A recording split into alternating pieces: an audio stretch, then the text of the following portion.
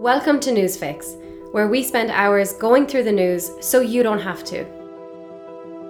2 weeks on from the beginning of the invasion, Ukraine and Russia's foreign ministers will meet in Turkey for talks. Meanwhile, Guatemala is set to introduce the harshest of punishments for abortion and a ban on same-sex marriage. It's Thursday, March 10th. Here's your Newsfix. In terms of the latest lines in Ukraine, in Wednesday's Newsfix, we noted Ukrainian skepticism over an alleged Russian commitment to allow for a ceasefire from 10 a.m. local time so that civilians could safely flee a number of cities. What happened? Well, Russian officials are now being accused of bombing a children's hospital in the city of Mariupol. Sky News reported 17 people, including women in labour, were injured in the strike. President Zelensky called upon Western leaders to do more to help Ukraine, describing the attack as an atrocity. Antonio Guterres, the Secretary General of the UN, described the attack as horrific, adding, quote, "Civilians are paying the highest price for a war that has nothing to do with them." In terms of headlines that are US related, the House has approved $13.6 billion in aid to Ukraine, and the Biden administration has also warned of a possible chemical attack. In terms of what's happening today, Russia and Ukraine's foreign ministers have landed in Turkey for talks today, according to BBC News.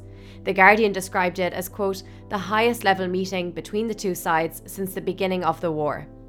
Also today, the heads of each member state in the European Union will meet in Versailles later for a 2-day summit to discuss the Ukraine crisis. Ukraine's desire to become a member of the EU and the rise in energy prices are almost certain to be on the list of topics. And thirdly, today, US Vice President Kamala Harris will arrive in Poland this evening and will later travel to Romania in her second trip to Europe in a month. Now, what's in a name, Ukraine?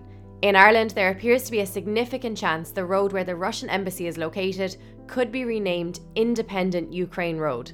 As the Irish Times noted, this will be following similar moves already made by Latvia, Lithuania, Norway and Albania. Latvia changed the street of the Russian embassy to the same name being proposed in Ireland, Independent Ukraine Street. Meanwhile, Lithuania changed its street to Ukrainian Heroes Street. Now, if you read one thing today, CNN published an incredibly insightful analysis piece this morning, with the headline 2 weeks of war have revealed cracks in Putin's master plan for Ukraine. The analysis by CNN's Tim Lister makes for an incredibly informative overview, and here's a little taster of it. On the eve of the offensive, some US officials predicted Kyiv would fall within 48 to 72 hours of hostilities beginning. Yet the blue and yellow flag of Ukraine still hangs from its buildings. If, as Putin asserted, Ukraine was not a real country, it would surely have collapsed by now. But even with 150,000 Russian troops inside its borders, according to US assessments, they control at most about 10% of Ukraine. I honestly could not recommend this read enough. Now, in terms of what else is going on, an American man called David Bennett, who was the first to receive a pig heart transplant, has died 2 months after the operation. An exact cause of death was not given, with doctors just saying his condition had deteriorated in recent days. In societal shifts, Guatemala's Congress voted for 2 significant changes yesterday. Firstly, women could now face up to 10 years in prison for terminating a pregnancy when the life of the mother was not at risk. The New York Times said it would be the harshest punishments for abortion of almost any country in Latin America. It is expected to be signed into law next week. And according to The Guardian, a ban on same-sex marriage was also introduced. And lastly, 2 things we're watching out for. Netflix has just released the trailer for a new documentary, Trust No One: The Hunt for the Crypto King. It honestly looks to be absolutely fascinating, kind of Tinder swindler meets crypto. Netflix said it will be released on March 30th and will remind you closer to the time.